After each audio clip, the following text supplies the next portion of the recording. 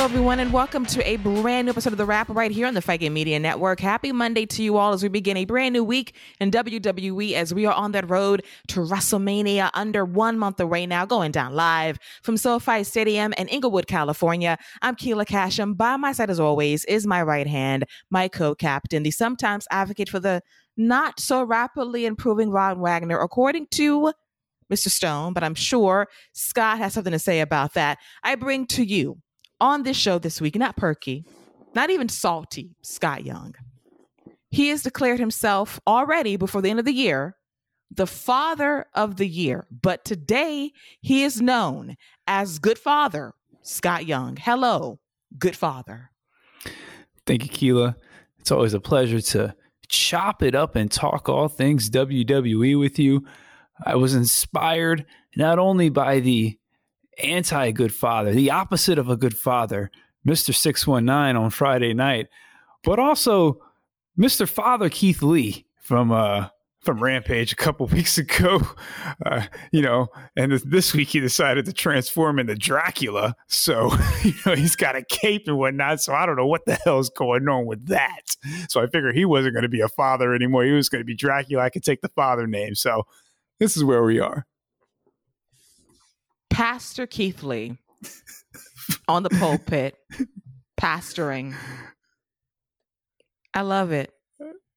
I guess Father Keith Lee is what he does during the daytime, and Dracula Keith Lee is his nighttime gig. So you say he's preaching by day and sucking blood by night. Is that your suggestion here? Essentially, he is the Twilight character without the sprinkles. And he has more range. There's that. Absolutely. So I appreciate that. Way more charismatic.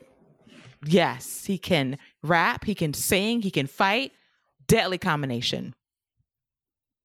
You're not going to do like a CeeLo impersonation, are you? That was a hit last week.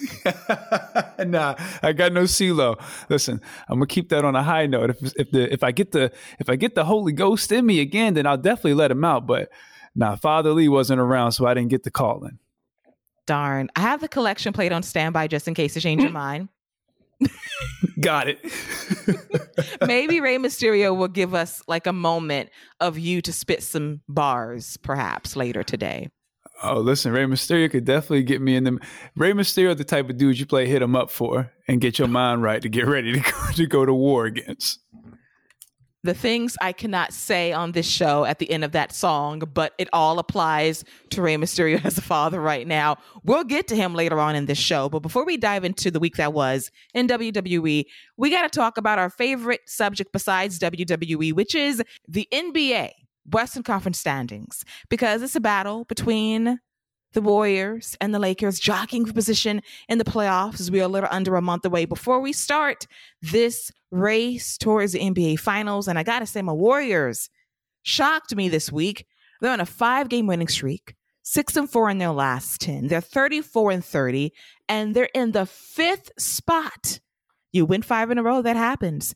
As for the Lakers, they have climbed out of the 13th spot into the 11th position, one away from number 10, nipping on the heels of the Pelicans and the Jazz, 30-34. They're 5-5 in their last 10 on a 1-game losing streak. And the bad news is LeBron James is out for at least 3 weeks with an ankle injury he suffered last Sunday playing the Mavericks. And at first I thought he was having just a theatrical moment, trying to milk the crowd for what it's worth. But come to find out, this guy played tough with a legit injury and he's out for the next 3 weeks. Scott, my condolences. Yeah, not the birthday present I was expecting, but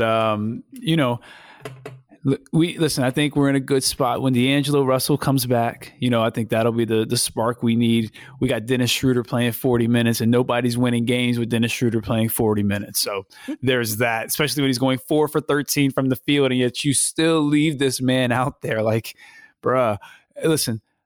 Besides, needing a couple more pieces, what the Lakers really need is a coach, an assistant coach, somebody who knows some X's and O's out there, because Darvin Ham is just literally filling a seat. Like, I feel like LeBron's coaching out there.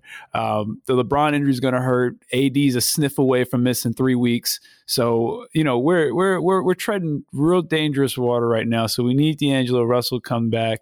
But as for you guys, this is all without Steph too. Klay Thompson is really stepping up. Jordan Poole, I've never been a big Jordan Poole guy. I think he's just in a really good system. I feel like he'd be like a 40% shooter on any other team because you could double and triple team him like you please, but he's all right. But Klay been hooping. Shout out to my mixed boy K. Hey, that's a mixed thing, Shout out to him. The one warrior you have respect for. My light-skinned brother. Your light-skinned brother. I do appreciate that because Klay has unlimited biscuits, cheddar biscuits at Red Lobster, and he's been balling out lately as well.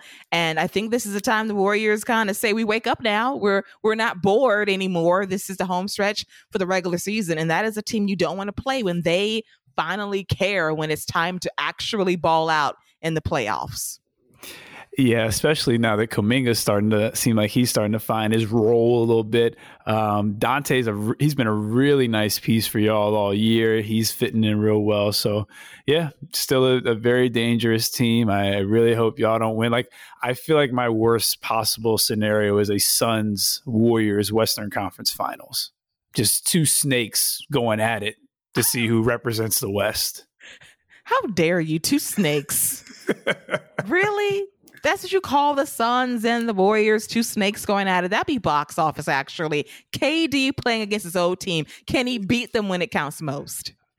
I can't believe I'm saying this, but I would almost root for the Warriors, man. Like, I would genuinely be like, man, I do not want to see KD win a ring after going from the Nets with Kyrie and James Harden to now to the Suns with Booker and CP3. So that's the only way I'm rooting for the Warriors, is if KD is against them in the Western Conference Finals.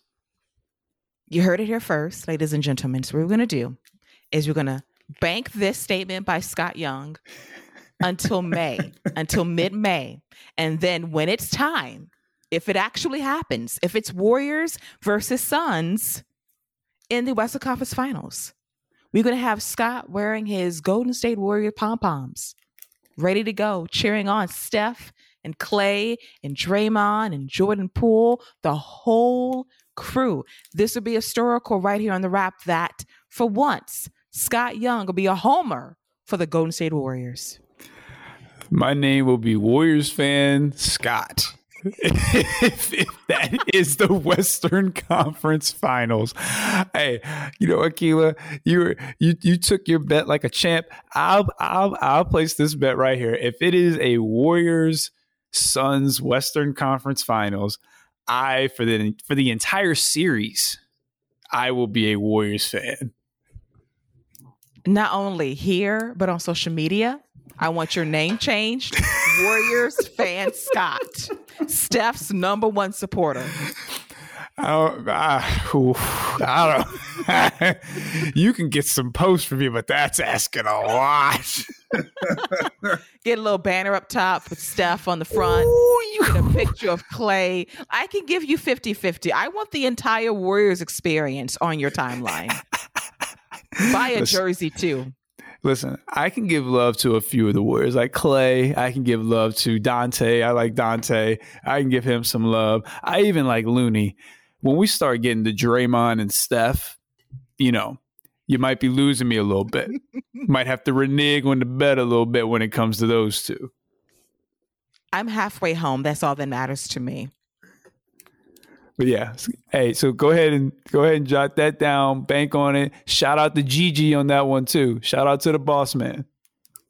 Gigi's smiling as he's listening back to this show right now to realize that Scott Young could be a homer for the Warriors in 2 months' time. And I cannot wait for that either, to have Scott lavish praise on the Warriors, repping the Bay. Oh, a dream come true. Oh, it sounds so awful. It sounds delicious. I love it. And we've spent 9 minutes talking about the Warriors and the Lakers. And that is our fun for this week, as my dream could come true. So pull through, Suns and Warriors. Western Conference Finals, my respects and condolences to Memphis and Denver if it don't go your way. But let's talk about the week that was in WWE. And we got some inside scoop regarding 2 WrestleMania matches that I cannot believe is actually happening for night 1 or 2. So on tap is allegedly Bray Wyatt versus Bobby Lashley. This is a mismatch from hell. I have already rebuked the return of the Firefly Funhouse. I am not here for it. I'm over Bray Wyatt at this point. I feel very sorry for Bobby Lashley. But the true tea from this week is that Brock Lesnar himself, from a report courtesy of PW Insider and other sources in the industry, notes that he personally turned down a match against Bray Wyatt at WrestleMania, said, nope, I'd rather work with Omos, or Omis, according to Lesnar. And he's going to drink some moonshine on the VIP lounge. He's going to crack some jokes. He's going to F5 MVP. He is going to have a ball at WrestleMania against Omos, maybe suplex him a few times. But the selling point will be Brock Lesnar picking up Omos for an F5. He does it fantastic. He gets a big old WrestleMania payday. But it is very telling, Scott, that Brock Lesnar said nope to Bray Wyatt. And we had such high hopes. The QR codes, follow the rabbit, all that shit was cool. But for Brock Lesnar to say, you know what? Give me Omos at WrestleMania. I don't want any of Bray Wyatt. And poor Bobby Lashley, who gets the consolation prize.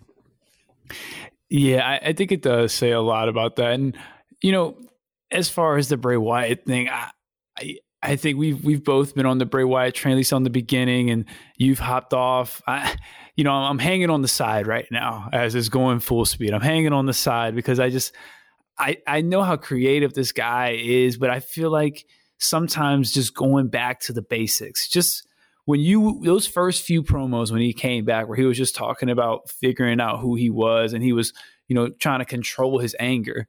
That's a character that you can dive into and really do more with. And it seems like they went completely away from that more grounded approach to now we're fully engrossed into this supernatural world. We've seen no follow-up with Alexa Bliss. There was that whole story with Uncle Howdy.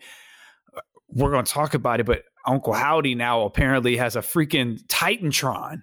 What?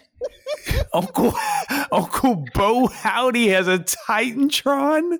Are you serious?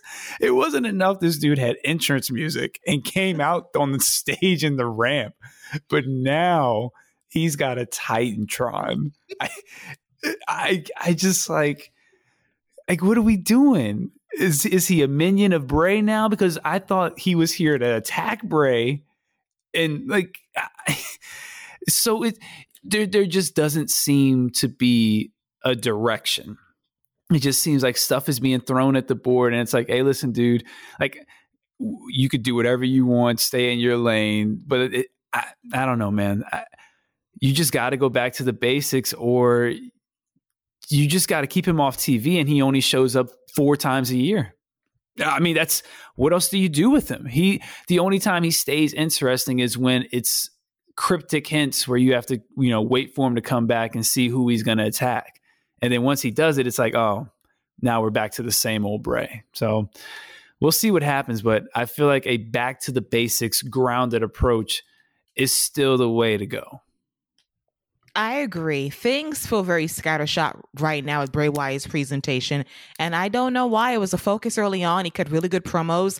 I was intrigued by it. But to fall back into old habits, to me, it feels like a retread of things we've seen before that is outdated and was overkill towards his original end of his run in WWE a couple of years ago. And we're going back to things such as the Muscle Man dance, the Firefly Funhouse. All of that stuff feels very out of focus for what we need today from Bray Wyatt. And the campaign upon his return was very clever and creative. The QR codes was cool. People were scanning that shit every single week. You wanted a clue as to what this meant. This place, this time, this location, this date.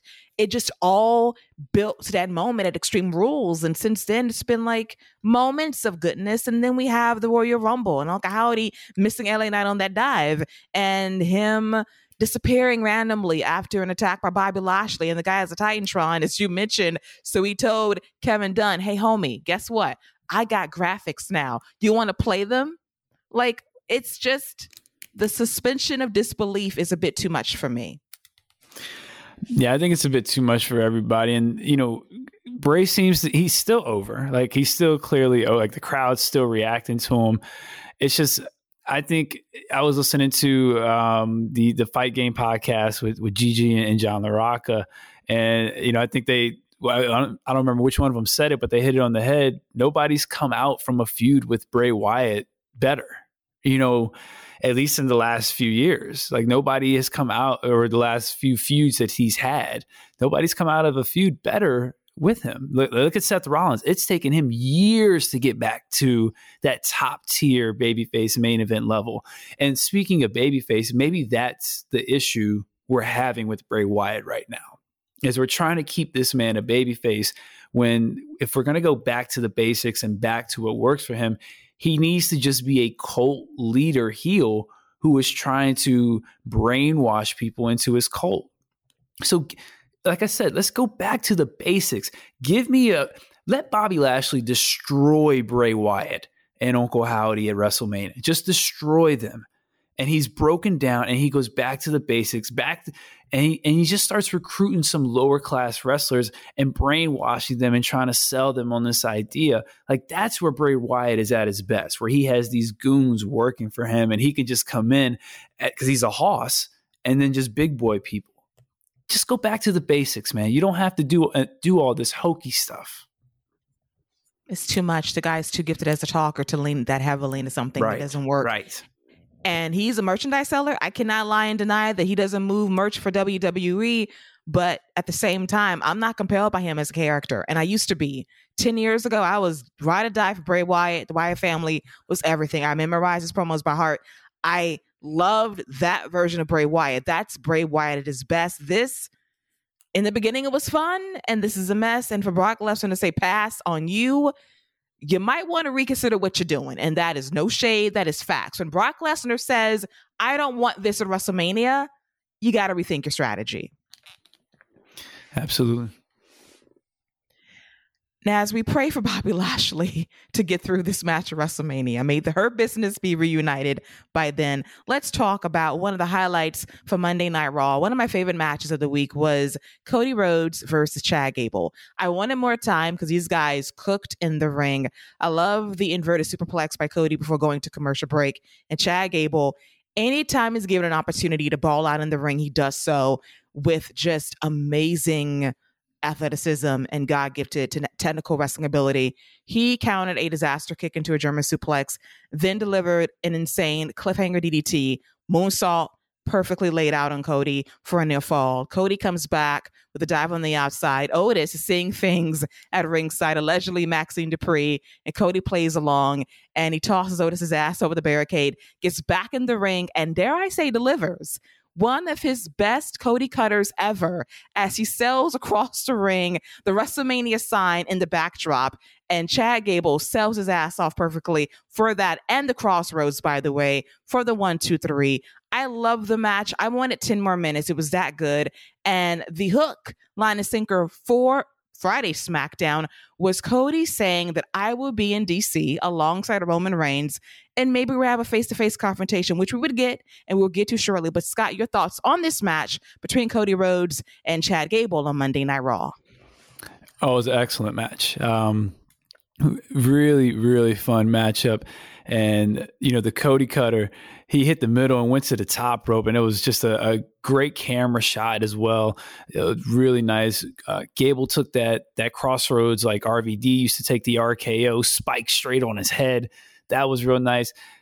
Chad Gable is a guy, we all talk about Montez Ford, and rightfully so. I think Chad Gable's a guy we should also keep an eye on this coming 2023. Otis seems like he's heading for a different direction with the Maximum Male models, and that seems like that split could be coming. I think Chad Gable's a guy you could keep an eye on for singles. If you're not going to call up Julius and Brutus to work with him in the Alpha Academy, then I think a singles push for Chad should definitely be on the horizon, especially for that U.S. title. I think he needs to be in the hunt for that. He could have some really fun matches there. But yeah, this match was great. Cody, I think any worry about Cody Rhodes as far as the fans turning backlash. I think all that gets put to bed. His style, everything about him still feels fresh. Him in the ring still feels fresh. So this is a good match, good way to start the show. And it had me excited about the confrontation on Friday as well. Me too. Really good stuff. Chad Gable, I love him. At one point, I wanted him on a bullet train to New Japan because he was being wasted in WWE, but he's so good. And now you got this idea in my head of the Creed brothers and Chad Gable as a unit. My God, that would be absolutely crazy if it was to come to pass on the main roster, because that would be a sickening faction, because I'm all about factions in WWE. And that would be a nice revamped version of the Afro Academy if Otis does decide to become a fashion model for Maximum Male Models. And I think it's just a seamless way to bring them up, and you can really spotlight Chad a little bit more. He can really, he's the leader of this group clearly, but he could really stand on his own. You could really push him a little bit more, especially with Julius and Brutus behind him, having them Creed boys back there. So it's just an idea. I mean, you don't have to bring them boys up like that, because they're just going to hit hard anyway, and they're probably going to get over like that. But it'd be an easy way, and I think Chad having some goons behind him would be a lot of fun. Yes, and the eventual Julius Chad Gable match. Give me that, please. Right. Okay, let's stop fantasy booking, because now my mind is going to places it shouldn't go, because that is going to be like an awesome match whenever it takes place. Two talented guys going at it. See how Scott works? He plants an idea in my head, and now I want it desperately. Listen, this is for this potential bet that could really go wrong for me come May. So you're trying to soften the blow, but it's too late. You've professed your love for the Warriors in advance, and I'm going to savor this day. I really am. I'm not. I don't care. And I love that for me. You shouldn't have said it. I now know your weakness, Kevin Durant. Listen, there's very few things that I dislike more than Chris Jericho, Steph Curry, and Draymond Green, and Kevin Durant is definitely one of them. Wow, that is quite the menagerie of people you don't like, but I appreciate that from my agenda, the Warriors agenda. As we segue to the main event of Monday Night Raw, it was for the WWE Women's Tag Team titles involving Lita and Becky Lynch versus Damage Control's Io Sky and Dakota Kai. And this match was all right. Lita was very rusty. I love Lita, but she was very rusty in this match. Becky Lynch definitely held things together when need be. I thought Io Sky did a great job throughout this match, breaking up submissions and pin attempts that Becky Lynch had on Dakota Kai. And at one point, Becky was down and out with a double suplex spot by Damage Control. Bayley causing trouble at ringside by throwing a belt in the ring until the one and only Trish Stratus comes out to go after Bayley, to even the odds for her bestie Lita, who gets in the ring and she tries a DDT variation that doesn't quite go the way it was supposed to go, but she makes up for it with a twist of fate on Io Sky. And we have the longest delayed Lita Salt of all time. As she's waiting patiently, we got Trish laying out Bayley with the Trish kick, knocks her out. We got Becky handling Dakota Kai on the apron with the disarmer. And finally, Lita is going to land the Lita Salt. Good Lita Salt, despite the hurricane that went awry moments earlier. And now we have brand new WWE Women's Tag Team Champions. Becky Lynch is now a Triple Crown winner, winning the Raw, SmackDown, and now Women's Tag Team titles. Very happy for her. Lita, first time ever winning the Women's Tag Team titles. Good for her. And I just wondered to myself, what are we going to do at WrestleMania now that for once again, for the fourth year in a row, dating back to 2019, we got a makeshift team winning the titles at WrestleMania. I doubt they will be together as a tag team this time next year. So the question is, Scott, when the time comes, who will be elevated by beating Becky and Lita for these titles? Is this how we're going to get our Becky Ronda showdown at WrestleMania? Becky and Lita versus Ronda and Shayna, and then maybe we get Bayley versus Trish Stratus. I just don't know what the game plan is. Like the logical thing it seems like they're doing is setting up a 6-person tag, but did you need to have the real team, an actual team, lose the belts like weeks before WrestleMania? Do the legends need that? And the Trish thing, help me understand this. We were just in Canada. and she was nowhere to be seen, right? But we come back to the States. Did they think we had Batista advertised because we were in DC?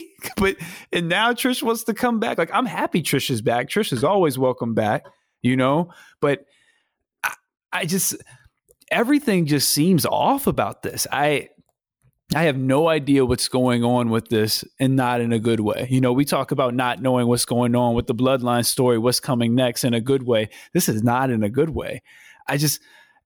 Nothing about Damage Control has made sense since their inception. Them losing to Aaliyah, where has she been?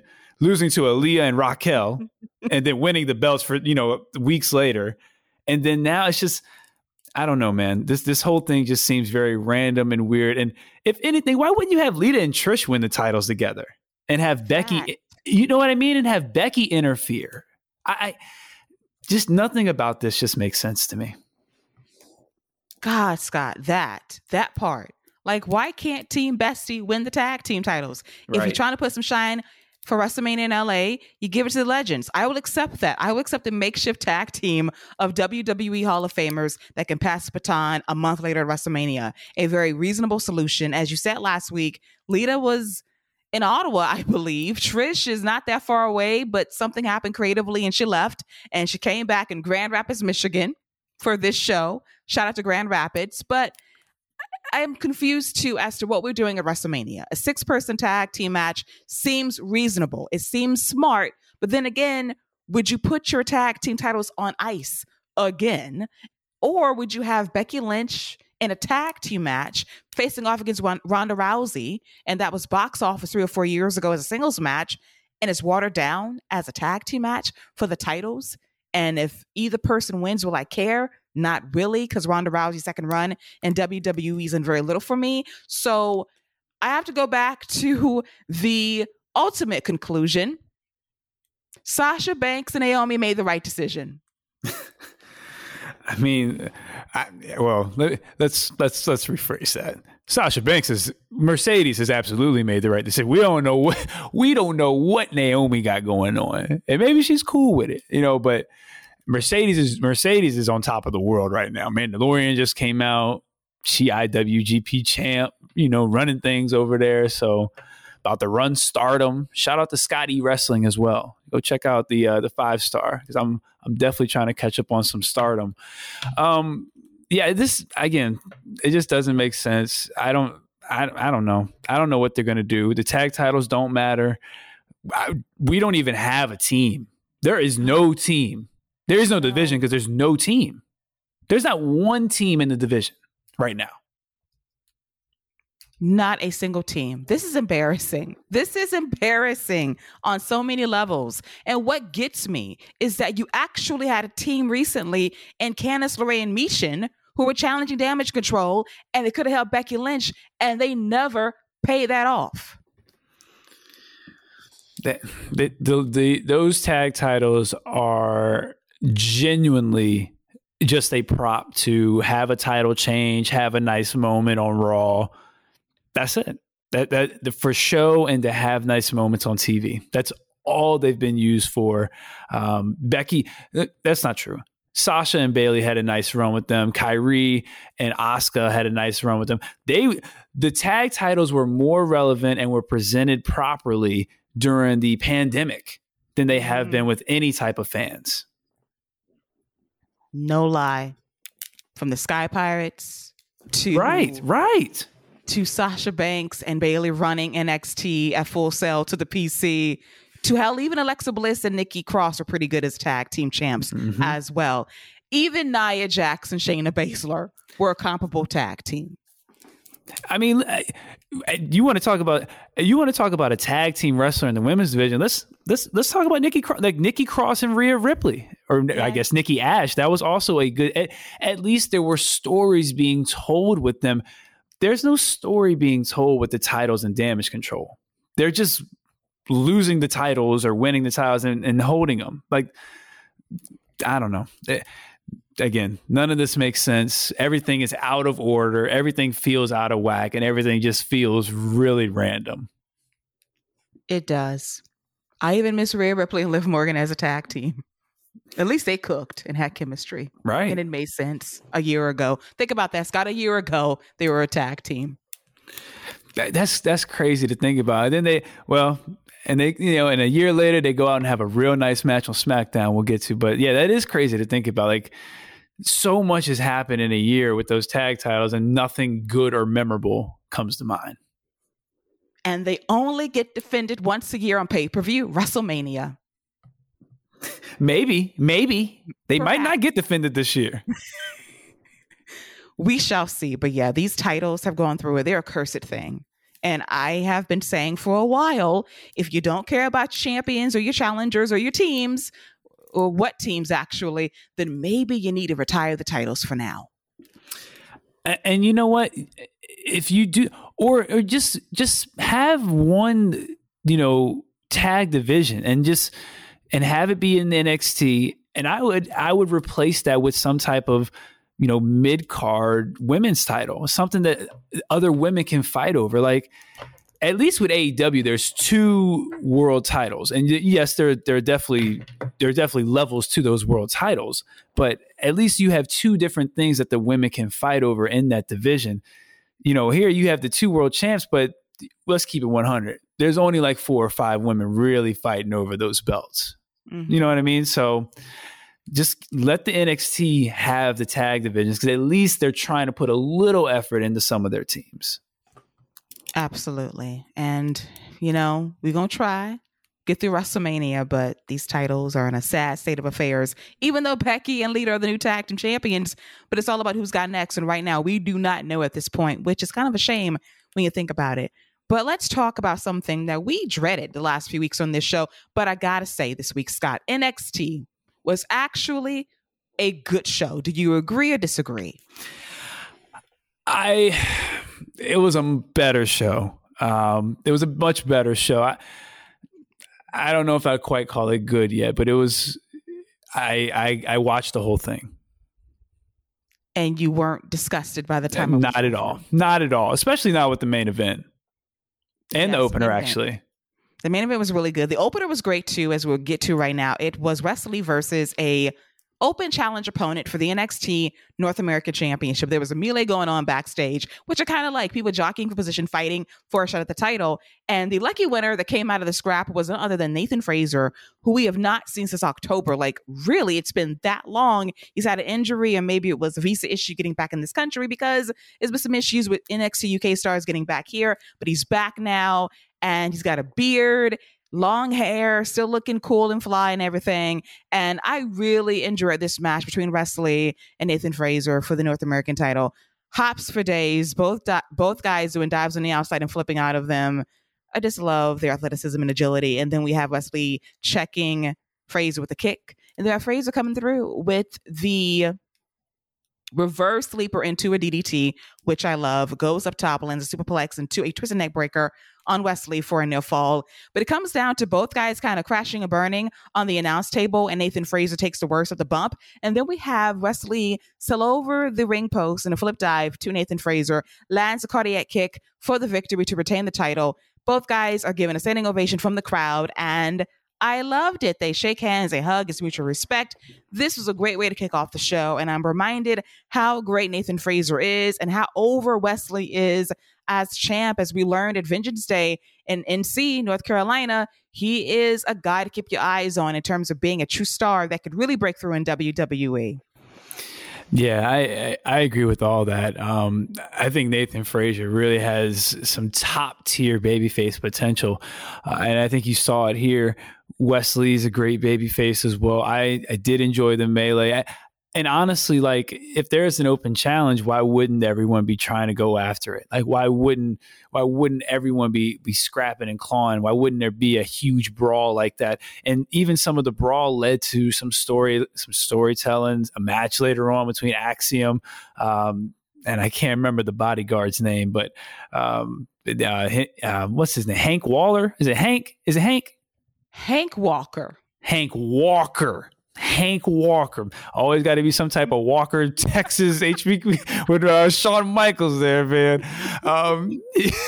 But yeah, so like the melee was cool. The match was really fun. I enjoyed where they shook hands at the beginning, and then as the match went on, they tried to shake hands again, and it got slapped away, and it got more serious, more intense as the match went on. So yeah, really good match. I enjoyed these open challenges that Wesley's doing, and I hope there's a plan for Nathan Frazier. And part of me thinks that maybe if he didn't get injured, that this could, I do wonder what he would be doing if he didn't get injured and what the direction would be. So I'm excited to see what's coming for him. Me too. He could have been North America champion. He was in the running in that ladder match, I believe, at Halloween Havoc. That was the last time he was seen. And I was like, damn, out of sight, out of mind. And I did not mean that because I have missed him on the air, but he's back. Looked great on Tuesday. Like his prospects a lot, and he is a student of the game by way of Seth Rollins, and I would love that match to happen very soon in WWE as well. But good stuff to kick off NXT this past Tuesday on USA as we're on that road to Roadblock, the last stop before Set and Deliver next month in LA. But I wanted to spring a bonus NXT topic to Scott because we got to talk about something from a male perspective, okay? If you know what I mean. Mm-hmm. So, Fish and Game. Brooks and Dunn. Josh Briggs and Brooks Jensen. Okay. So we all know that Kiana James and Brooks Jensen were dating up until Valentine's Day when Fallon Henley made a mistake and cock blocked her friend from getting his first kiss ever in life. Since then, Kiana James and Brooks Jensen have kind of gone on ice regarding their relationship. Fallon Henley is trying to make things up to not only Kiana James, but to Brooks Jensen as well. And Josh Briggs feels like the man in the middle of all of this. He wants his family back together, wants everyone to get along. So he's going to take it upon himself. Hey, friend, I want us all to be a team, a family, a unit. So let me go talk to Kiana James. And every alarm in my head went off like, Brooks, feel sorry for you, fam, because what's about to happen isn't going to be good for you. So, Scott, from the male perspective, if you was in Brooks Jensen's position, would you let your friend talk to your woman about getting back together? Well, listen, if I was the Virgin Brooks in this position, why not? I don't know any better. Because Briggs is like, yeah, I'm gonna go holler at your girl, bruh. Let me go holler at your girl real quick. Let me see what's popping up with her, because I thought she was interested in me from the jump. But like, we all see how this is going, and I'm not gonna lie, I'm really excited about it. I can't wait to watch Briggs toss Jack-Off Jensen to the side and to the curb and watch Kiana slap the hell out of him. This is going to be great. This whole love story has been about Fallon and Jack-Off anyway. So I'm all for Briggs and Kiana becoming the hot new evil power couple of NXT in about 2-3 months. So what you saying is that Walker HBK pulled up the tape from WrestleMania 20 when Trish popped the shit out of Chris Jericho and tongued down Christian, broke his heart. So what we gonna see is Josh Briggs beat the brakes off the Virgin, then make out with Kiana James and break his best friend's heart. Absolutely, it's gonna be a sunny day for Briggs. I can't wait either. I love a messy love story, and I am here for it. If Fallon Henley wants to be the shoulder that Brooks Jensen can cry on, because he's going to be crying very soon, because this is going to be a disaster. You don't let your best friend talk to your woman about anything, ever. That, first of all, if your quote unquote best friend suggests to go holler at your girl, bruh, what? what type of friendship y'all got going, man? Like, what does Fallon think of all this? Like, what does Fallon think of all this? Well, actually, she might be cool with it because she like, yeah, go ahead, Briggs. Go ahead and talk to Kiana and let me go talk to jack off over here. This is literally, as Jeremy put it last week, this is the Degrassi High cutting floor stuff. Well, I did compare NXT to Bayside High. That's true. That is true. Is. You know, all we need is a max for this version of NXT, which is actually the Student Center when they had those like lovely break sessions in the little lunchroom area. That's the max for NXT when they commiserate and talk about their relationships and feuds on the side. So yeah, this is where we are right now. I'm here for the mess. I am here for the heartbreak and hopefully Fallon Henley being there for Brooks Jensen, I should say, when all of this blows up, because it will. And I cannot wait. She'll be right. She'll miss on Zach, but she ain't gonna miss on her former friend, Josh Briggs, who is going to handle some business very soon. And I'm not talking about real estate. Oh, it's definitely going to be horny hours. And I know we're making a lot of jokes, but let me say this, though, real talk. If the plan is to make Josh Briggs and Kiana James the hot new, evil power couple of NXT, I absolutely think that they could get some mileage out of that. Like, I think Josh Briggs is ready to go. I think there's something there. He looks good in the ring when he gets a chance to go. Kiana's got a great look. I think she could be the great snobby chick, that just throws her nose up at you. She looks good, but she ain't got no time for you. I think that could absolutely run NXT. I believe so too. Josh Briggs has gotten to an amazing shape recently. Guy slimmed down, looks good. He has babyface offense, but he can pull off being a heel if need be, which might be his future very soon. But yeah, this entire storyline is probably one of my favorites in WWE. I love a good romance angle, and this one right here is angling for me in the best possible way. I cannot wait for the GTV footage of this coming our way very soon. This pulling on your GH strings. Yes, it is. I love a mess. It warms my heart. I cannot wait. When GH meets NXT. Oh, I love it. But I had to spring that on Scott because I know, like, would you talk to someone? I don't think he would. I would. If I said that to my boy or my boy said that to me, we fighting. We scrapping. Like, that's just it. Either he gonna hit me or I'm gonna hit him, but we fighting. The sound answer. I needed to ask an expert. And we fighting, man. Thank you. That is the proper answer. Unlike Brooks Jensen, go ahead and talk to her. It's all good. Like, dude, what are you doing? You just might as well hand off the condoms too while you're at it. Condoms. Briggs ain't using no. Briggs ain't using. Listen.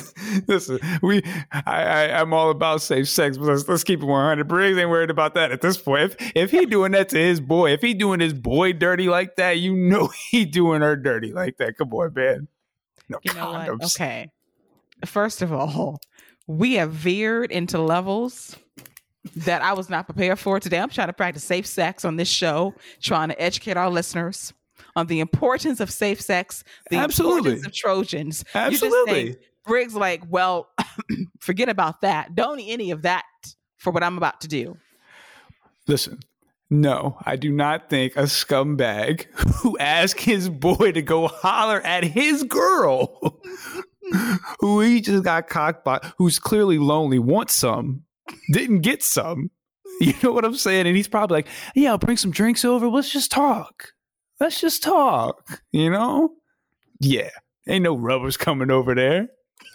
He ain't picked them up at the store. He just got the beer. Oh my God. GTV, come through for me, please. I need footage. Or NXT Anonymous. I need footage of this. Scripts, visual where you at? Evidence. Where you at, Scripts? Not Scripts. Where you at, Scripts? Why you ain't flipping into the scene over here and give me some footage?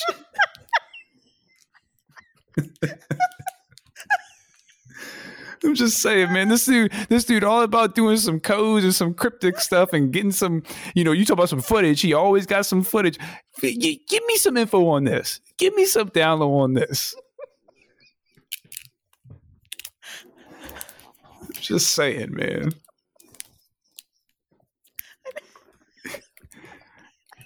And also, while we're on NXT, while Keila gets back, recovers and whatnot, go shout out to the ladies, Zoe Stark, Satomura. I always met Miko. They had a really nice match on there as well in NXT. So Zoe Starks is great. Keila, you back with us? Listen, I'm just saying, man. I just bring the facts. I just say the things that everybody's thinking. Just put them out there into the world.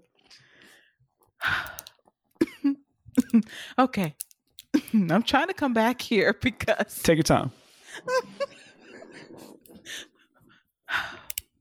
Here's my question for Scripps. Where is the wine? Where's the wine, sommelier? Where is it for moments like this? Oh, God. Oh, Scripps. Axiom got super speed. He a superhero. Maybe he could sneak in some footage or something. Oh, my God. I'm done with you. I'm so done. I have not been broken like this in a while. I needed that. Scripps.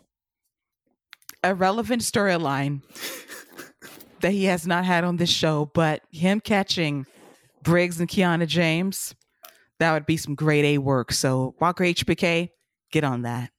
If I see Scripps catching them two in the act on TV, I better get a call. I better get some type of residuals for that episode. You deserve $500. I'll take it. I'll take it. I'll call Sean personally. Give him his money because that is actually genius. But I'm in recovery now after Scott killed me on the air. I'm back. Better than ever. And we're going to go into the main event now of this show involving Carmelo Hayes, him versus that big, strong boy, Tyler Bate. This was an excellent main event to bookend a pretty good NXT from an in-ring standpoint. Love the counters, the roll-ups early on, both guys jockeying for position, very evenly matched. And we have the big, strong boy do an airplane spin on Carmelo Hayes. Melo responds with a suplex of his own and a cutter for a near fall. And then Tyler Bate goes for a beautiful Northern Lights off the top rope. And then Trick Williams gets a little tricky, interferes. That allows Melo to hit the code breaker and the nothing but net guillotine leg drop on Tyler Bate for the win. And he is game to face Braun Breaker, presumably at Stand and Deliver for the NXT Championship. Rise and shine early in the morning in LA at the Staples Center, and calling it Crypto. I don't acknowledge that name, but I'm looking forward to this matchup. And I think this will be Carmelo Hayes' coronation to be the new NXT champion. And I got to say, I've been loving Melo for a very long time, but I have got to say this because it's very rare that WWE theme music is good these days. Melo's theme music and how he carries himself as a star is grade A, not only for NXT, but it will be a template for him on the main roster. Just superstar written all over him. And I cannot wait to see his entrance at Stand and Deliver, which might be his greatest to date, as he will be coronated, I presume, as the new NXT champion. Yeah, he by far has some of the best entrances on NXT, and yeah, his at the Stand and Deliver was going to be special. His WrestleMania weekend entrance is definitely going to be something special. He is the top guy in NXT right now. I know Braun's the guy, but Melo's the guy that the fans are all ready to get behind. Like, he's going to be the babyface in that match with Braun. That's just, that's going to happen. Trick is a great compliment to him. This match was really good. Tyler Bate is an excellent wrestler. This was, this was 10 times better than him and Apollo. Let me put it that way. This was a really fun match. This is everything they did meant something. They were countering moves. They were going at each other. The pinfall attempts. they were trying to win the match. There were, moves weren't just being hit and then being countered into another move. Moves were being hit and they were going for pinfalls. Like that's what I like to see, especially it was between two guys like this, jockeying for a position. Tyler Bate wants to come back and show, I'm still that guy. I want another shot. Melo's got the shot. He's getting ready. He's knocking off the names that Braun has already beat. I am curious to see if he's going to face, Dragunov, because you could easily have JD come in and interfere to give him that win, or if they save that for after Stand and Deliver or after the WrestleMania weekend show. So this match was really good. I think I like this match better than Wesley and Nathan Frazier just because the stakes felt a little bigger. And I felt like the moves just the story they told throughout the match was better, with Melo having to, really dig into his bag and Trick being the difference maker. And I think that's the story that they want to tell, is Trick Williams is that difference maker on the outside. Yeah, and I loved how Melo sold throughout the match. Like, this guy is not an easy beat. He is not easy to put away. There was a respect level there. And I do sense that the Trick relationship with Melo might be coming to an end very soon, and that might not be great for Trick, because Melo is that guy that could really make him be his equal in some ways, the guy that can talk shit, back it up, and be the nice hype guy. But I feel like Melo at this point is far better as a solo star that could get over as a baby face. He's got a swag to him that is unmatched on this show, has charisma, talent for days, and you see that in this match via his ability to sell that, hey, I might be the shit, but this guy in Tyler Bate's pretty damn good too. And I gotta fight, move for move, blow for blow in order to win this match. And maybe wanted to win a bit fair and square, but Trick comes through. I hope there's no interference at Stand and Deliver. We'll see about it. But that's my takeaway, that maybe this relationship with Trick is going to reach a point of like, maybe I can do this on my own. And maybe Trick's relying on Melo in order to ride those coattails a little while longer as well in storyline. Yeah, and I think there could be something to that. And, I'm kind of with you on, I do not as much worry about Trick, but I just don't want him to get lost in the shuffle. Like he has a purpose when he's with Melo, but it does kind of feel like Melo, is becoming, Melo feels like he's becoming too big for NXT. I know we've been saying that about Braun for a while, but I wonder how long after Melo wins, how long he is still down for NXT. Because I think he's ready for that main roster debut. You said something very telling, I thought, when you mentioned about his entrance, his music fitting the way he carries himself, his swag, his whole persona. That entrance on a big live Raw stage, man, that's why I think there may be more mystery to this NXT title match with Braun than we may think. Who's to say they don't call Melo up and leave Braun down there longer? And I know people are like, well, what are you going to do with Braun? What are you going to do with Melo? What's after you beat a guy like Braun Breaker, what's there left for you on NXT? There's some great matches still left. You got Tyler Bate, you got Nathan Frazier, you got Ilya Dragunov, you got options here. You got JD McDonough as well. You got possibilities, but I do agree with you that at some point, Melo with that ceiling as well, because what you gonna do at some point? And I don't see him being a long-term champion. I see him getting called up before SummerSlam, perhaps. I can see that. And that the JD match is the one I really want to see, especially with Melo as a pure baby face, JD targeting some limbs. That's the one I really want to see, but that's also me being a JD fan. Yeah, and maybe Wesley and Melo too. That's a nice champion versus champion match. And the Ilya one is, and the reason I brought that one up earlier is the way he sold Dragunov last week when he came out and he hit that headbutt on Trick, the way he sold all that, just the expression on his face, like, holy hell, look at this guy. I think that would be the one, if I was NXT, I would save from the big match after he beats Braun. Agreed. Save it for another arena show on the road in your house, maybe in the summer. I would love to see that as well. So there are options for Melo after Stand and Deliver if he walks out NXT champion, but I don't see him being there past the summer because I think he's main roster ready. He has an aura to him that he will immediately get over on the main roster. He's just talented in every way, and you want to capitalize on that when he's still in his prime. Yeah, I think that's a good call. I would even hopefully have him on the SummerSlam card. I would hope so too. So hopefully that happens for us. Fingers crossed.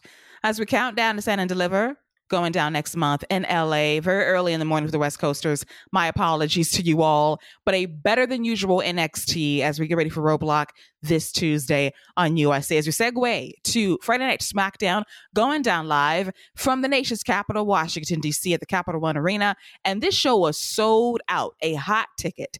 And the confrontation we have been waiting for finally took place. Cody Rhodes versus Roman Reigns, face to face, mic to mic, and Cody and Roman Reigns. Let's just get it out the way right now. They had Pyro Wars 2023. Who could blow the most pyro in under 2 minutes, Scott? Let's just get that out the way first. Listen, man, the Pyro team was working hard in that opening segment. Let me go ahead and tell you. The reason that the pause took so long was so they could get the next set of Pyro ready for Cody. That's why Roman took so long with the acknowledge me and all that. That's why it wasn't a straight interruption. You remember when Undertaker showed up, came out on his big return, and then Triple H came right away. That's why they had to pause that, because they needed time to set up for more pyro. I thought that was a bit ridiculous. If I'm going to be honest with you, like, you gave Roman both sets of his pyro, both sets, and then you gave Cody his full set of pyro. Whatever, man. Listen, you in DC, whatever y'all want to do. But let me say this. When Cody does his whoa, the whole crowd is all doing it. I can't wait to hear that at Mania. Oh, they're in sync now. They know it. They know the words to a little bit as well. Mm-hmm. So they'll be singing and they're going to be vibing. I still want Roman to have his choir at WrestleMania for this moment. We need the choir singing him down to the ring. Oh yeah, I'm absolutely for that. You're in LA, man. You need to pull out all the stops, go as big as possible. And pyro. I'm expecting fighter jets to be flying across when Cody throws his arms up. You know this guy. I'm expecting fighter jets to just be flying across the air when he opens his arms. When Roman throws his titles up, I'm expecting helicopters to have guys dropping out, parachuting down. Who knows what's going to happen? So you trying to break me twice in the show. You talking about Cody's going to have a military flyover. Hey, listen. The Nightmare Factory been working over there. They got a lot of tools over there, a lot of toys. Apparently the Blue Angels works at the Nightmare Factory. Exactly. Oh my God. I totally believe that shit too. The Cody's going to have a fucking flyover for his entrance. Nobody would be surprised if when Cody throws his hands up for that whoa, if we see 5 fighter jets flying right over as some pyro shoots off in the sky and that ugly tattoo isn't that, the 3D form on the screen. A drone, Scott. Yeah, exactly, Keela. You see the vision. You know exactly what I'm talking about. Oh my God. We're going to speak this into existence. You see it. Because I didn't even think about the drones, but you're right. That's exactly what they're going to do. They're going to form that ugly tattoo in the middle of the sky, and the fighter jets are going to fly right through them. Fuck. FAA's going to have a hard time that night. Get all these goddamn drones and these fighter jets out of the air now. Oh, man. Roman in the helicopters. Okay, I see the vision. It's going to be 20... It's going to take 20 minutes for Roman and Cody just to get to the ring before the ring introductions. Oh, fuck. Especially Roman. Don't let it be a long ramp. You know it's going to be a long ramp. That dude already got a slow walk. He got to stop and raise his titles 4 times during the song. Like, at least when Roman comes out, you'll have time to get yourself a drink, go to the bathroom. You can see Cody come out for the beginning of his, and you got time to go get your food. By that time you could probably heat up whatever you had from earlier. So there's a reason for all this. Meal prep, drink prep. Absolutely. Bathroom break, perfect time to handle your business, because there's going to be some long ass entrances. With Undertaker, I could bake a cake in half the time, but for Roman, not quite. Not quite. But this was a lot before we dive into the actual promo. We ain't even talking about the promo. We just talking about the pyro. Which led to extravagant WrestleMania interest discussions that are probable at this point. I'm looking forward to now the fighter jets and the $10 million worth of pyro going off between two guys at WrestleMania. Oh, it's happening. For sure. But the promo, the top story of this segment, which was very good. And I have to commend both guys because they did some great work on the mic. And Cody Rhodes told Roman that, you know what? I just want to talk to you. Can you dismiss Paul Heyman, Solo Sikoa, and Jimmy Uso? And Roman agrees. He lets them go. And Roman turns it around and says, if that makes you more comfortable. And Cody's like, cool, whatever. And then Roman is playing head games with Cody Rhodes. He throws the belts down very disrespectfully and basically tells him, like, you know, the floor is yours. You have at it. And Cody is saying that for a very long time, people have told you that you are it. You have been champion for 915 plus days. You are a legend. You are everything you say you are and then some. You've beat them all in the last 3 years, but you're not impossible to beat, because I have been told that I can't do the impossible my entire career. I would always be an understudy to Randy Orton. I would always live in Stardust's shadow. I wouldn't sell out a 10,000 seat arena with my best friends on the indie scene, and we did so. I did it all. So you can't tell me I can't beat you when it counts most of WrestleMania. So you're not impossible for me. So Roman says, wow, you must have practiced that all week. Rehearsed it, got it ready, tight presentation. But have you fought for one of these? That championship over here, that championship over there. Have you ever competed for these at a WrestleMania in the main event? I have. Many times. Been there, done that. That's easy for me. And then Roman really gets personal. And I got to commend Roman because I can tell he was trying not to actually get emotional talking about Dusty Rhodes, because that man meant a lot to him, because Dusty basically told him, you got it. You can't teach it. You just have it. And I loved Roman's impersonation of Dusty as well. He talked about the lessons that Dusty taught him as a wrestler, as a family man, to kind of balance that wrestling life work dynamic. And he goes into these conversations he would have with Dusty and how Cody never came up in the conversations, and Roman throwing shade saying that maybe he talked to you with Seth, Becky, Bayley, KO, but he never talked about you with me.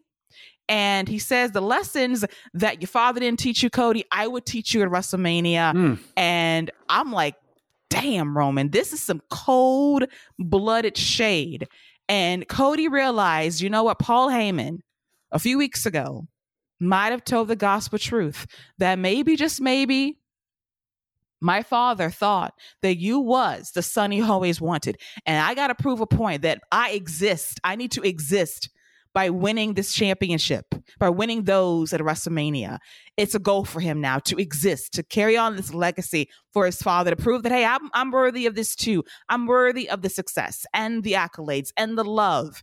And they shake hands, and Roman, who I thought did a great job, did even better when he walked away, unbeknownst to Cody, confident, smiling. But when he's away from Cody, Roman realized that did not work. I did not get in this guy's head enough, and he's a bit shook heading into WrestleMania. I loved everything about this. It's personal. It's a layered story. The fans are into it. And as you said earlier, there was this fear of what would the fans do? Would they turn on Cody due to the Sammy push and momentum? We are living in a world where you can feed everybody and you can eat just as well. And we're eating good with Sammy and eating good with Cody. And this is the match that makes the most sense of WrestleMania. I'm not mad at it. The ratings have not fallen off a cliff. The tickets are selling like hotcakes for everybody in WWE. So I thought this was a home run of a segment. Exceptional work by Roman and Cody Rhodes. Yeah, this is a really good segment. I thought it might have went a little too long. I thought some of the pauses, but then, you know, you brought up a good point about maybe Roman was getting a bit emotional talking about Dusty, and that's why he had to take a minute, because the tribal chief can't get emotional. You know, the tribal chief can't get vulnerable like that. And I think that's why this promo segment works so well. Cody is a really, like, I know people knock him and stuff, but Cody is a really good talker, and he's got to be up there and some of the best in the game. But shout out to Roman when he laid those titles down, Keela. Then he came at him with, "So what you want to talk about?" Yes. Yo, Roman is a menace. Let me just say that guy is a menace. And somebody pointed something out on Twitter, the way the titles were facing. The WWE title was pointed towards Cody. The Universal title was pointed towards Roman. Definitely probably wasn't intentional, but little things like that just added to the segment. And Roman doing the impersonation, and you could tell even Cody was like, yeah, that was pretty good. I do appreciate that. Like, there's a little bit of realism to it, and that's what you need. Not over the top to the point where it's like, like Becky and Charlotte, where that was just too much. This is just enough realism where it's like, yo, this is a little bit more personal than we may think. So I love that it was just a one-on-one face-to-face, and Cody tried to say, don't be scared out here. And Roman's like, well, you don't have nothing to be scared of now. Like, the mind games that they try to play, because eventually they're going to have to come to fisticuffs. And I like that this felt like just two guys who want the title, and it's nothing more, because it's going to get more personal. It's going to get a little bit more violent. And one other thing I also like, we talk about the bloodline and we give Roman all the accolades and all the praise, and rightfully so. But every member of the bloodline plays their part to perfection. Solo Sikoa never took his eyes off Cody Rhodes the entire time he was in the ring. And Cody Rhodes never took his eyes off of Solo either. I love little things like that, because that puts over Solo. Cody had a very concerned look with Solo, as he should. And that's the way Solo has been projected this entire time. Like, Solo's been protected. The only guy I think who's beat Solo is Drew McIntyre. And I think that was in like a hell of a street fight before he went to Clash, where, or right after Clash and all that. So I love little things like that, because I think that's a match that's going to happen. Cody versus Solo on the road to WrestleMania, because eventually the bloodline is going to start whooping that tail on Cody Rhodes and start beating him down. So little things like that just really added on top of what was already a great segment. Absolutely. And another thing that you pointed out of the personal aspect of this feud is that Cody's been very public about the Dusty Kids line from NXT about 10 years ago, that Dusty trained Seth and KO and Moxley and Reigns and Charlotte, Sasha Banks, Bayley, Becky Lynch, just to name a few. And Cody felt some kind of way about it, saying, hey, I'm his kid too. I was raised by the American dream. Like, he felt some kind of way about, what about me and my career, and how come I'm not getting these accolades and love on the main roster? This is real for him too. He talked about it on the Broken Skull sessions with Stone Cold last year after WrestleMania. So he's playing into past conversations he's talked about regarding the love that Dusty had for the PC trainees way back when, before they were big time on the main roster. And you see that Roman Reigns is really the encapsulation of Dusty Rhodes' greatest success story from NXT in some ways as well. And, what's kind of interesting is Roman, Cody, Dusty, they've all kind of been entangled ever since Roman debuted on the main roster. You think about the Shield versus the Rhodes brothers for their career. That was a big tag title, a big match, a big feud that they had. So, and I think I like that point that you just brought up about all the NXT kids, because everybody who he interacted with, who he touched and worked with, they all speak so highly of him and talk about all the things that he learned and whatnot. And that's why that line about what Roman said, listen, whatever he didn't get a chance to teach you, I'll teach you, because he taught me. Like, it all comes full circle. And, Cody brought, when Cody says the thing about Paul Heyman, he might have been telling the truth. Paul Heyman is a liar. Like, that is Paul Heyman's gimmick, is he is a liar. So I think it will come out that he did talk about Cody, and maybe that's going to be that final motivation and spark that Cody gets. Like, yeah, my dad did talk about me. I know exactly how my father felt about me, and he knows how good I was, that I didn't need to have that extra training. Like, that's going to be the promo we get in a couple weeks where he knew I didn't need that because I already had it because I'm a Rhodes. Like we're going to get that promo. So because Paul Heyman is a liar. And that's the whole thing with Paul Heyman. He's always been a liar. That's his thing. So this is all great storytelling. Another excellent chapter in this story. And I'm looking forward to it every week. Me too. Highlights heading into WrestleMania season. And I thought Roman and Cody Rhodes were exceptional during the segment, along with their $5 million of pyro to kick off the show on Friday Night SmackDown. They used everything they earned from their gate to pay for that pyro. They sure did. Oh my God, they did. And I loved it. I cannot wait for WrestleMania and the pyro and the drones and the fire and the fighter jets that Scott is manifesting and the helicopters. I can't wait. As we segue to a really good match on SmackDown following this segment involving Rhea Ripley, the 2023 Women's Royal Rumble winner versus Liv Morgan. And these are the final two ladies in the Royal Rumble. We were pulling for Liv because she was blinded by the blue mist. We're like, come on, Liv, get Rhea off the apron so we can have our moment at WrestleMania. But she fell short a little bit. But this match was very good. We talked earlier that they were a tag team this time last year. They were the bat and the cat at WrestleMania. Now they're fighting on SmackDown weeks before WrestleMania. Very good match. I always enjoyed their chemistry. Last night, Friday night was no exception, as Liv and Rhea worked really well together. Liv rocks Rhea with a drop kick early on, goes for another middle rope drop kick, goes for a dive, and Rhea swats her out the way, and she talks shit about Charlotte Flair heading into their match at WrestleMania for the SmackDown Women's Championship. We come back from commercial break, and Liv Morgan continues to mount a good comeback by landing a nice code breaker off the middle rope on Rhea Ripley with a nice torque, by the way, for a very close near fall.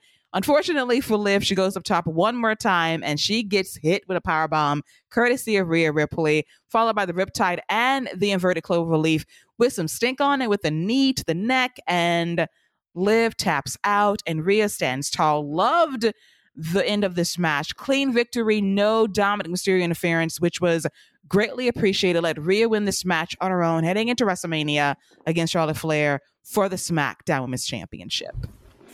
This is a really fun match. And I think for me, what this match kind of showed is that I think Liv Morgan has become a solid foundational piece in that women's division. Like, Liv Morgan is somebody you can rely on to go out there and not only put on a good match, but the crowd will be fully invested in with her. Like, the crowd was completely with her in this match, even against the uber popular Rhea Ripley.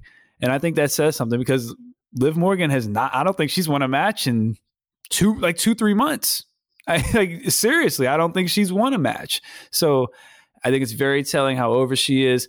Let's not forget about the little girl who was shown crying in the crowd after Liv tapped out. There's a nice video of her going backstage and hugging Liv Morgan.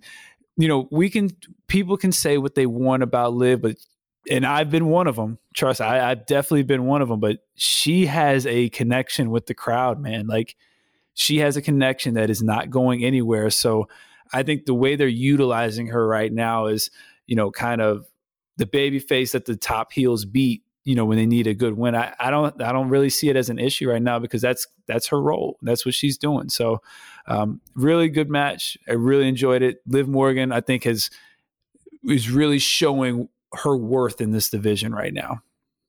She's one of the strong spots, and it's not a lot to say right now because Charlotte Flair is the champion, but it's a very weak division on paper. You got Rhea Ripley moving from Raw to SmackDown for this match at WrestleMania, and hopefully the powers that be don't forget about Liv post WrestleMania season, because there's value in her going after the championship again. And maybe it was a blessing in disguise for her to lose the title the way that she did at Extreme Rules to Ronda Rousey last year, because despite her going crazy in Extreme, and we still ain't got an answer to that, by the way. I've been waiting for 4 months. I ain't never got my answer. I gave her 2 weeks and it became 4 months. I'm still waiting. But despite that, the push has been maintained, and I do appreciate that. And she has won a match, Scott. She beat Sonya Deville.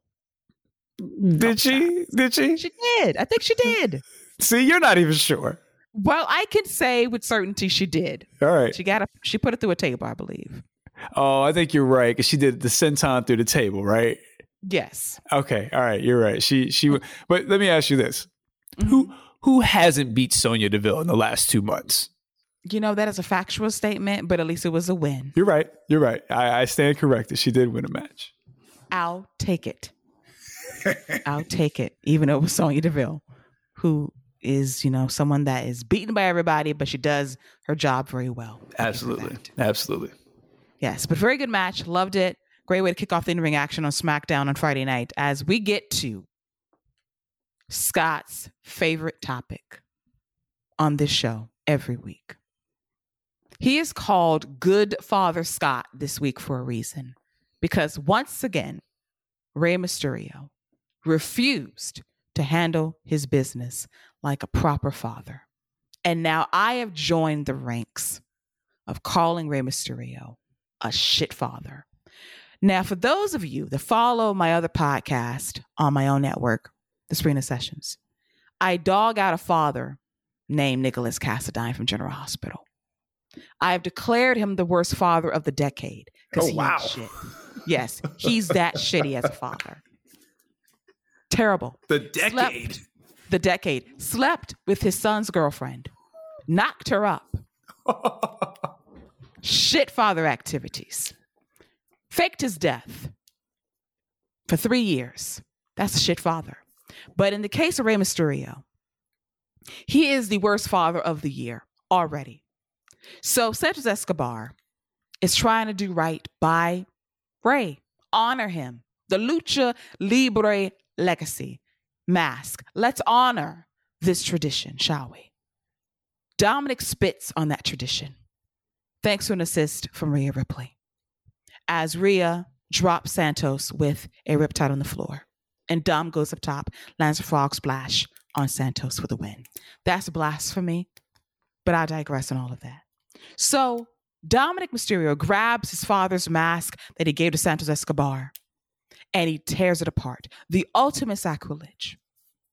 Rey Mysterio comes out on the main stage. And you would think this is the moment that Rey finally beats his son's ass for being disrespectful to his mask and to him and to Santos. Rey, on a hot mic, says, I'm not going to hit you. Like, throw him away. So just throw him away. Like, after all of this, after this disrespect, I can't hit you. I'm not going to do it. So Dom pushes his dad, shoves him. Rey doesn't fight back. So Rey turns around like an idiot when Dominic drops the mask very disrespectfully. So ever the idiot, Rey's going to bend down from behind, grab his torn up mask, and then once again, Dominic punks his dad out by laying his ass out from behind. And then once again, Rey sits up, crying, wondering, how could my son do this to me? Like, Rey, at this point, get the switch, get the belt, beat your son's ass. Michael Cole is ready to do the job that you don't want to do. Like, dude, I am now on Scott's side. Rey Mysterio, you ain't shit as a father. And what you didn't mention was that Santos Escobar was in the ring just shaking his head. Dude was just sitting in the corner, just shaking his head like, God damn, dude. A couple things. First of all, even that worst father of the decade you said, that man wouldn't have took this nonsense that Rey Mysterio took. I'm gonna just go out on a limb and assume the guy who slept with his son's girlfriend and knocked her up is not going to let that same son mush him in the face. I'm just going to go out on a limb and say that. Before I get to that, I do want to give a shout out to Santos Escobar, because God bless you. You tried your hardest to get a good match out of Dominic Mysterio. You really tried your hardest, and I don't know if you got there, but you definitely put that work in, Santos. You absolutely put that work in. Let me say that. I don't have, like, the crowd is into it. The crowd is with it. So who am I to say that it's not working? But what? I am begging for the day my son decides to mush me. Like, what is going on, man? Like, why did you come out? Why in the world did you come out from the back? You waited for the second rip in the mask? Why didn't you come out when he ripped the first hole? Oh, it's just one hole. Oh, no. See, he done ripped both eye holes. Now I got to come out. What are we doing, man? Like, seriously, what are we doing? And why is Santos Escobar fighting your battles on your behalf? I'm with Dom. I'm with Dom. And you got Michael Cole over here. I mean, with his whole chest talking about how terrible Dominic is. And Wade Barrett's like, look, dude, Rey Mysterio's an awful dad. Rey Mysterio's a bad father, bro. What you gonna do? He said, essentially, Wade Barrett is saying on commentary, Rey Mysterio was a bad father, and I'm with them. To me, this is absolutely awful. It is. And Scott, I don't know if you're clairvoyant or what, but you said something earlier about the worst father of the decade, Nicholas Cassadine from General Hospital. And you said that you don't think his son would get away with something like this. I want to confirm that you are right. There was an episode roughly 3 weeks ago when Spencer, if you know from Sprina, one half of Sprina on the show, they were in a chapel and he was blackmailing his dad over some evidence about him committing a crime. And his son got smart. And you know what dad did? Jacked him up by his tie. Rey Mysterio can't reach Dominic's tie, so that's out. So can't do that one. That idea is out. So to confirm, Nicholas Cassadine ain't no punk, unlike Rey Mysterio. See what I'm saying? Like, at least he stepped to him, but then he steps to him, and then he just like cowers. And Dominic is like puffing his chest out. Like, this dude has a mullet and he's punking you. How you let a man with a mullet punk you in 2023? But that mullet's laid, though. I ain't gonna lie. The mullet's laid. I mean, that curl is laid right, and that's rare. The mullet is mulleting. He put some time on that. He put some time to that. He has perfected the mullet, which is not easy to do. Mm-hmm. It's hideous but beautiful at the same time. I'm mesmerized by it, but. Rey Mysterio, you got 3 weeks to get your shit together, to teach Dominic a lesson. You got to pop him in the face one good time. You got to beat his ass. The fans are popped for it. They're waiting for the moment. But my God, every single week, we don't get our moment. And I'm waiting patiently because now I am on Scott's side and I'm going to get Booyah cut off the air because of it now that I have aligned with Scott. And then Scott comes back with the GH hit saying, hell, the guy that knocked up his son's girlfriend, he would not take that shit. And sure enough, Scott was right. Hey, listen, let me ask you this though, Keila. Does Rey Mysterio strike his son and we call Child Protective Services before or after Wrestle? Like, does this happen before WrestleMania or does the first strike happen at WrestleMania? I would hope it happens before WrestleMania. He's got to pop him before. The Raw before Mania? I would say 2 weeks before at the most. Okay. We taking bets now. 2 weeks before WrestleMania, he's got to knock his son out. I'm gonna say the SmackDown before. I'm going to say the very last show before, because they're all going to be in LA, right? That SmackDown's in LA too, right? Yes. Yeah. I'm going to go ahead and say he goes ahead and smacks him in that LA show.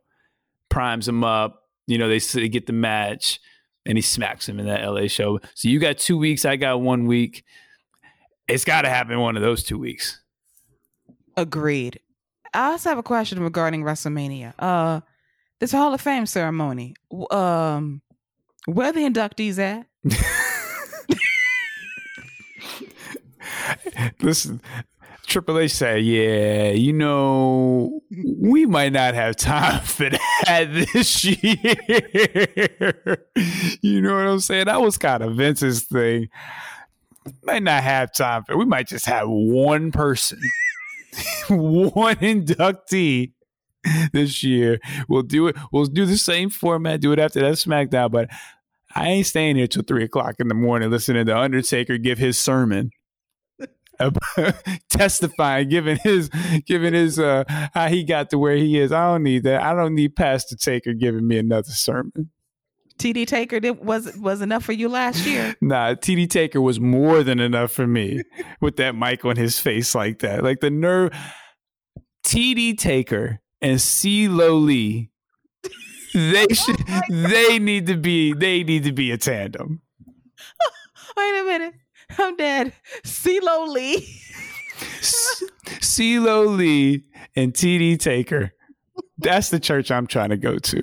TD Taker delivering the sermon and CeeLo Lee on them keys and singing the tunes. I am so done with you now, but I want that church in my life desperately now that you've mentioned it. My God. Oh my gosh. So yeah, I was like, what's up with the Hall of Fame, Hunter? What's up, Holmes? We ain't got a name. We ain't got a headline. We ain't got nothing. I'm telling you, dude was like, yeah, I ain't got if it ain't me, I ain't got time for it this year. He said, listen, NXT is coming on at 10 o'clock in the morning. I got to get up at 6. I got a long day. A long day. I ain't got time for no. Batista is the only inductee. I'm going to give him about 30 minutes. Say what you need to say. No. He said, I'm going to give this entire thing 30 minutes. So your speech is going to be about 10. Paul Levesque, you tried the Hall of Fame. He don't give a shit. I respect it, though. Like, this is a man that didn't even announce anything at the Royal Rumble. Like, it's just here. Just saying, like, I wouldn't be surprised if there's only one inductee for real. Batista. Yeah, absolutely. Absolutely. Damn. Honey, you could care a little bit, but I understand it, though. Okay. So, Hall of Fame choices.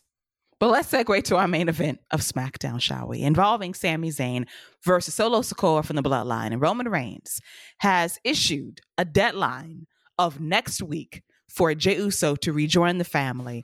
And Jimmy Uso's in the hot seat because if Jey does not return home, Sami Zayn will not be blamed for this. Jimmy will. And Jimmy's been relaying messages to Jey, to Roman, saying that Jey basically told Roman, leave me the hell alone. And I can believe that from Jey. So he's in the hot seat. Jimmy's in the hot seat. Paul's over there looking like a sad puppy. I love the entire visual. So Sami Zayn is still causing tension within the Bloodline as he takes the fight to Solo Sikoa with a dive on the outside, takes out Jimmy as well, but then Solo recovers by sending Sami over the barricade as we go to commercial break.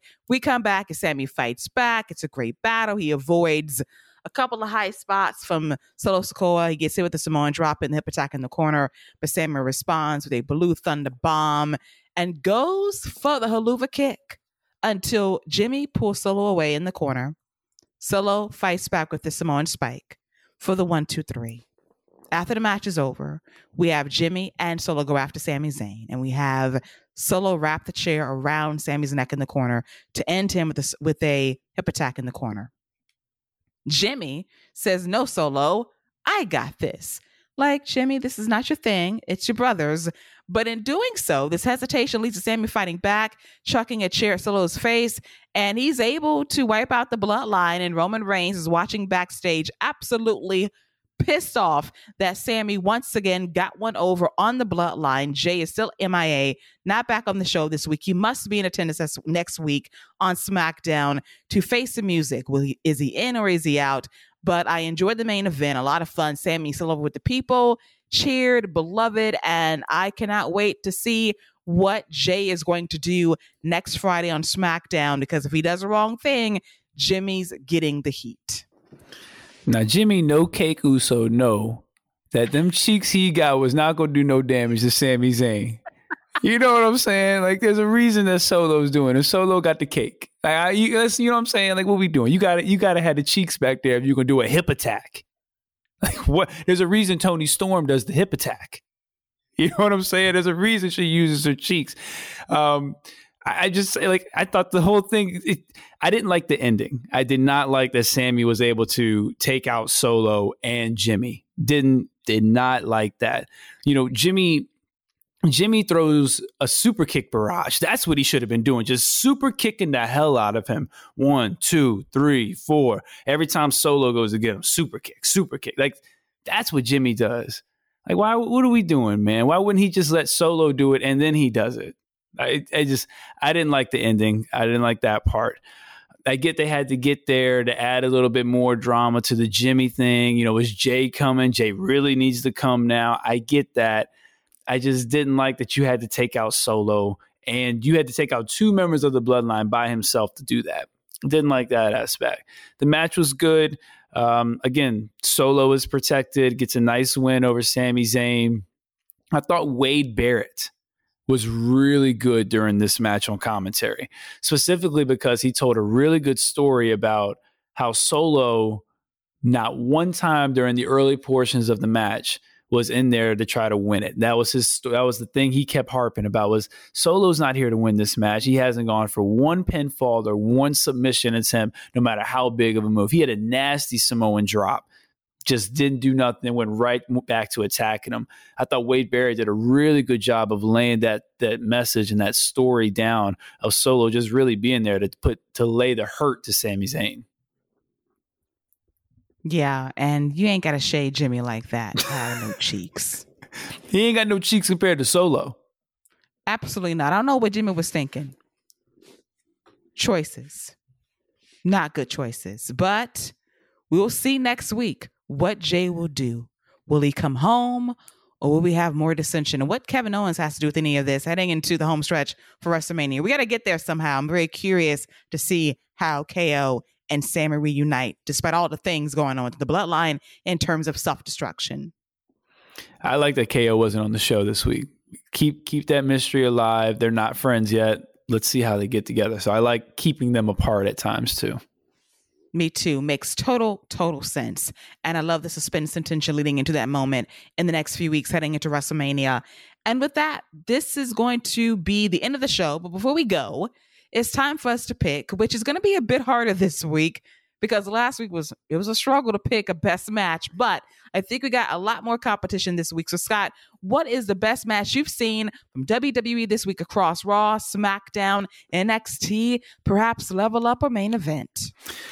Man, there were a lot of really good matches, and I think I'm going to go with the Carmelo Hayes and Tyler Bate match. Really enjoyed it, but I really, really want people to check out that Zoe Starks and Mikio match. I thought that was really good.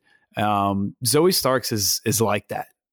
Like she's like that. So I would check out the 3 matches from NXT, man. The opener, that middle women's match, and that main event. NXT had a very nice bounce back week. Agreed. I would actually recommend Tyler Bate and Carmelo Hayes as well, and also Cody Rhodes versus Chad Gable on Monday Night Raw. That was a really good match. Give me 20. It would have been perfect, but for the time they were given, they did that. So overall, a much better week in WWE in terms of really good wrestling action. As we put a bow on this week's wrap right here on the Fight Game Media Network, I want to thank good father Scott Young for joining me this week as we chop it up when it comes to all things WWE. What a show it was. How can I say this? Because even I can't believe it. You are now, until June, a Warriors homer. No. That is only if KD is the opposing team in the Western Conference Finals. I hope you both lose. I hope you both lose the rest of the season. Don't win another game, if I'm gonna be honest with you. So, but that if it comes to that, yeah, I'm repping the Warriors. I'm manifesting that. I don't care. I want this for me. And I want your pain on the timeline with banners supporting Steph and Clay for the next month and a half when it happens in May. That sounds absolutely disgusting. So with that in mind, Keila, it's still a pleasure as of right now to chop it up and talk all things WWE with you. I had a blast. This was a really good week. I enjoyed breaking you twice on the same show. Yeah, I look forward to next week as we get closer to WrestleMania. It feels like WrestleMania season, so I'm excited. Me too. It's a good time to be a WWE fan. WrestleMania is upon us. And yes, you broke me twice on this show via fighter jets and scripts with the footage. Listen, if anyone can get the script, get the footage, I know my boy Scripps could flip in there like a little ninja he is. Stop it. Stop it right now. And with that, thank God, this is the end of the show. We'll be back next week covering all things WWE, maybe a little GH2, because Scott was right about a father being a better father than Rey Mysterio. Like, how did he know? Like, I don't know, but he did figure it out, which is amazing to me. Hey, shout out to your GH fan base. When Scott can read a hand, that's trouble for Rey Mysterio. Listen, that's man, all I'm going to say. I just call him out. I see him. And when you look at Rey Mysterio, you could definitely call him a mile away. Oh, my God. Well, facts. Scott is observant to a fault, and he was right in real time on this air. But until next week, that's the week that was in WWE. And we'll be back next week as the road to WrestleMania continues. Big Show Monday night with John Cena live in Boston, Massachusetts. Going to be quite the show on USA. Until then, for myself and for good father, Scott Young, that's a wrap on all things WWE. Take care. Bye-bye.